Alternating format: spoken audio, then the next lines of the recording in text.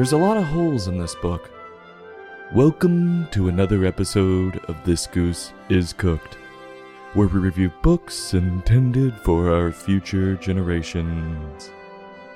Today's book, Pika Flap Who? Written by Jay Garnett. Illustrated by Ariel Silverstein. Published by Cottage Door Press. Pika Flap Who is a science book that teaches the reader about animals, where they live, and what they're called.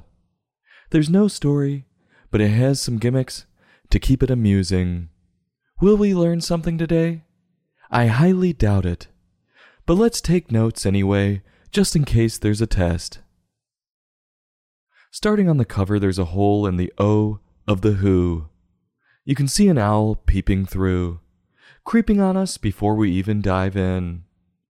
But thank goodness that hole was there, because there's no start to this book. And being a board book with thick cardboard pages, real sturdy, I found myself ripping at the cover page, assuming I missed the first page. The textbook immediately blindsides you with this, quote, "This raccoon goes to bed when the sun comes up. Look to see who else sleeps during the day." End quote. No hi, no explanation, no play with the flaps. No, it just slaps you in the face with the raccoon and tells you to go look for other animals with no instruction. Well, I'm going to assume they want us to open the flaps just 'cause they are there.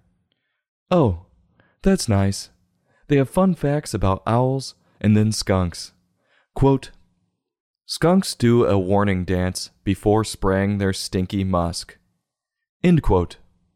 My nephew does the same thing, and I'll tell you, when he starts dancing, you better get the hell out of there. Oh look, on the next page we have more fun facts about animals that live in burrows. Quote, "More than half the world's rabbits live in North America." End quote. I wonder why that would be. They must just like the way of life here in America. Here's one. Did you know baby foxes are called kits? I had no clue. I thought kit was a lame made-up word by the British to call soccer jerseys. This is creepy. Badgers actually sharpen their claws. That's some Freddy Krueger shit. Remind me to run when I see a badger. On to another page, and we have information on bears and beavers. Love a good beaver. And there are more flaps, just like on every page. Each flap has a random hole in it, which gives you a little glimpse of what's underneath. And I have to say, sometimes it works really well. And you're like, oh, an otter's head above water.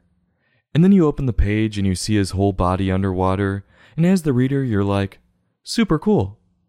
But then there's other times where you see a brown patch in a hole, and you open the flap, and you're like, more brown.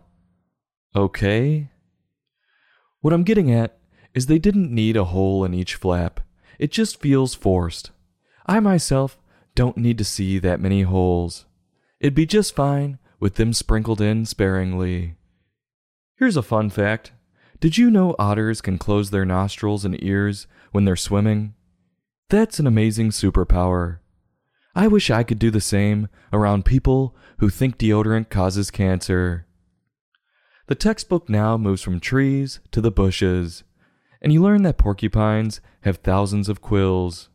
Well, now I know what animal to have as a pet when I start writing my memoir. I was thinking I would need an ostrich, but this will save so much space. Now I just need to find the ink. Moving on, we get to the last page, and it leaves us with information about rams and bald eagles. Both very American animals, which I love. Wait, is it the last page? Yeah, it definitely is. That cardboard isn't coming apart. Well, I can say I was wrong in my previous assumption.